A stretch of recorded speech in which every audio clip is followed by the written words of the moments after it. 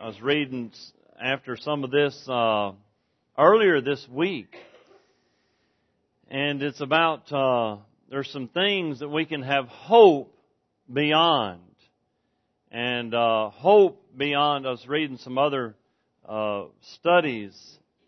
Hope beyond callousness. Did you know people can become callous?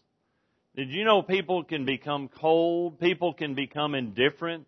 People can become, we can become lazy spiritually. And look at 1 Peter chapter 3, beginning with verse 8. Finally, be ye all of one mind, having compassion one of another. Love as brethren. Be pitiful.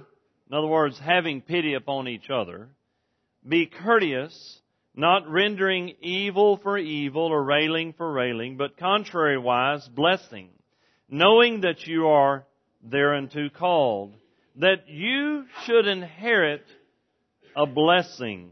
Now, let me go ahead and qualify the context, because after you get into beginning with about verse 13, it starts talking about suffering. And much of 1 Peter is about suffering. So this is Christians undergoing hardships. Christians undergoing difficulties.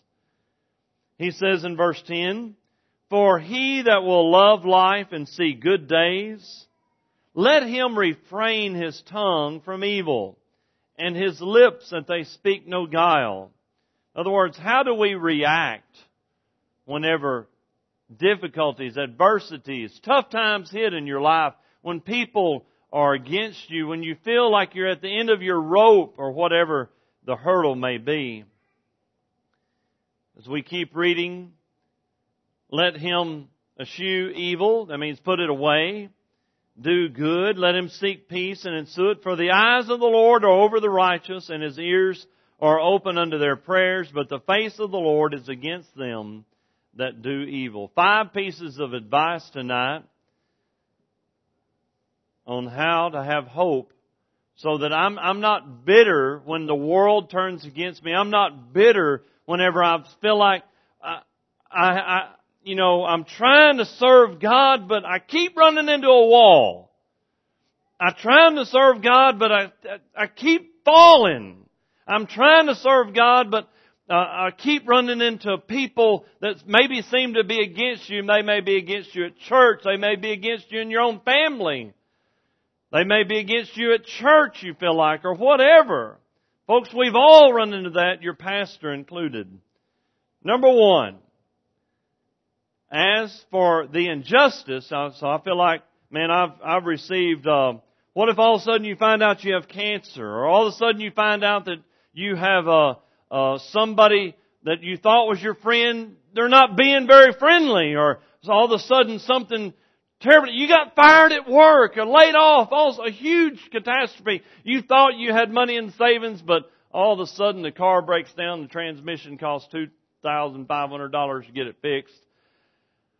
Well, no more money. Or if you're really living right, transmission goes out and you've got $1 in the bank. That's when you know your back's up against the wall. So I've got this injustice. As far as the injustice is concerned, the Bible says we need to consider ourselves blessed. Verse 8 and verse 9. It says,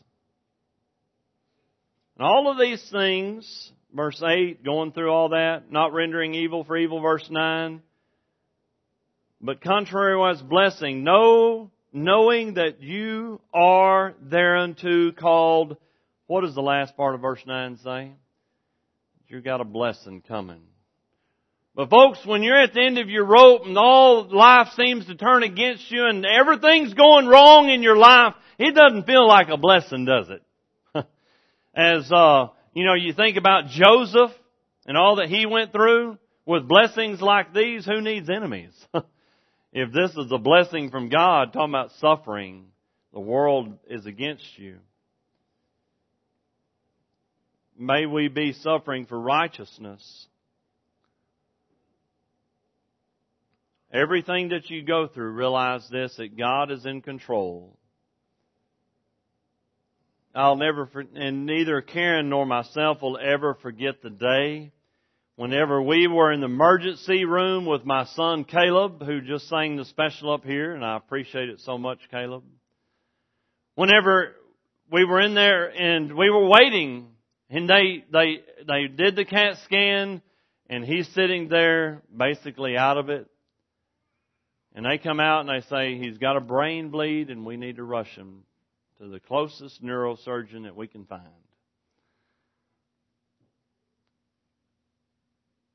To think that the thought came over me, I'm no better than anybody else who's been in my shoes before me.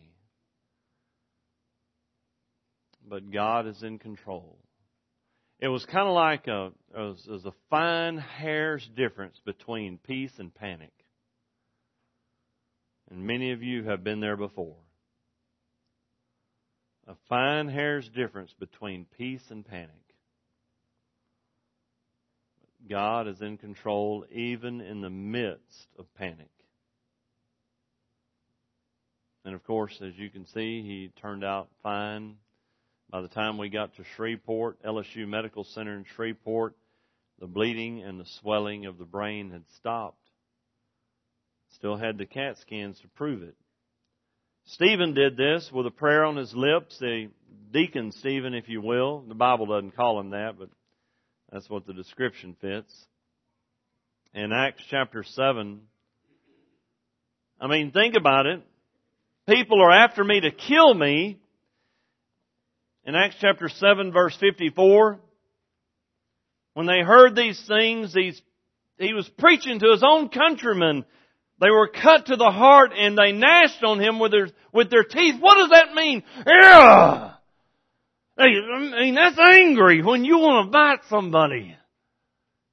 And eat them, chew them up, spit them out. And that's what they did. And they picked up these rocks, and over in Israel, been over there's big rocks, little rocks. They weren't stoning them with pebbles. Then he looked up into heaven and he said, Father,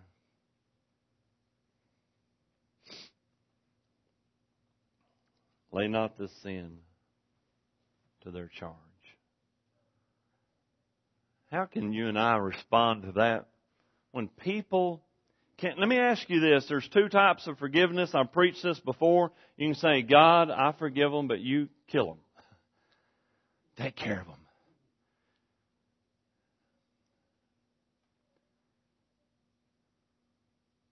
Or you can say, God, I forgive them and I want you to forgive them too. Matter of fact, God bless their life. Somebody that's against you, or the world, the work, at school, you feel like you're the only one left. Nobody at school is going through what I'm going through. There's been others in the Bible that said that. As for the person is concerned, if there's a person that the cause of your calamity or distraction, you're stumbling as a child of God, the Bible just says, do not panic, do not worry. Again, God is in control. Verse 12 in our text says, for the eyes of the Lord are over the righteous. If you're living for God and you're going, it seems like through hell on earth. And literally, speaking of that, we just saw a physical description. I think a preview. Folks, I think it's going to be, I was looking back at the statistics and everything. I read that tsunami that just happened in Japan. Literally, people are thinking that whenever they're getting radiation poisoning, explosions are happening, people are dying, the whole town's 9,500 missing. Did you know that the Bible says when that one that happens in the tribulation period, not the one at the end, but the one that happens during, every mountain and island on this planet move. And then the second one, every mountain and island cannot be found. I think this, what we saw was just as a matter of fact, I contacted Brother McElmurray, just filling him out on it. He said it's going to be like a raindrop hitting in a pond. compared to what God is going to unleash during the tribulation period. Now that sounds pretty bad right there. He said, just think whenever a whole tectonic plate moves, and that was just one little bitty fault line in the Ring of Fire. That's what they call the area around Japan. But whenever we feel like we're going through all of this stuff, remember, he says, the eyes of the Lord are over the righteous and His ears are listening to your prayer. Folks, don't count yourself out when you think you're all alone. As for God is concerned, verse 15. Now we didn't get that far in our reading. So you're going through tough times in your life. You feel like, I'm at the point of being bitter. Folks, some people have not only got bitter toward others, they've got bitter toward God. Did y'all know that? I can blame God for what I'm going through. He could have stopped it. But folks, I don't care what you've been through in your life. I have not met anybody who's been through what Job went through. And we'll read about him at the very end. I'll get there. His 401k was shot. Retirement account. Well, here's something that's hard to do. And have you ever thought about verse 15? You're going through this and you suffer for righteousness' sake in verse 14. Happy are you, and be not afraid of their terror, neither be troubled. What? You gotta be kidding me. Happy? That's crazy, preacher. Crazy talk. No, I'm just reading out of the Bible. Verse 15. I want to ask you tonight, what does it mean to sanctify God in your heart? Just take out that phrase. There weren't, I've shared with you. Y'all know there weren't, when Peter wrote that, it was a letter. There were no chapters and verses. I know that's Old English, King James, all that. You can sanctify God in your heart?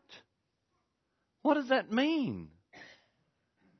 It means and what is the context? Because later on, I have used that verse many times to talk about defending the faith. But sanctify the Lord God in your heart and be ready always to give an answer to every man that asketh you the hope of the reason that's in you with meekness and fear. One of the verses I require of my evangelism.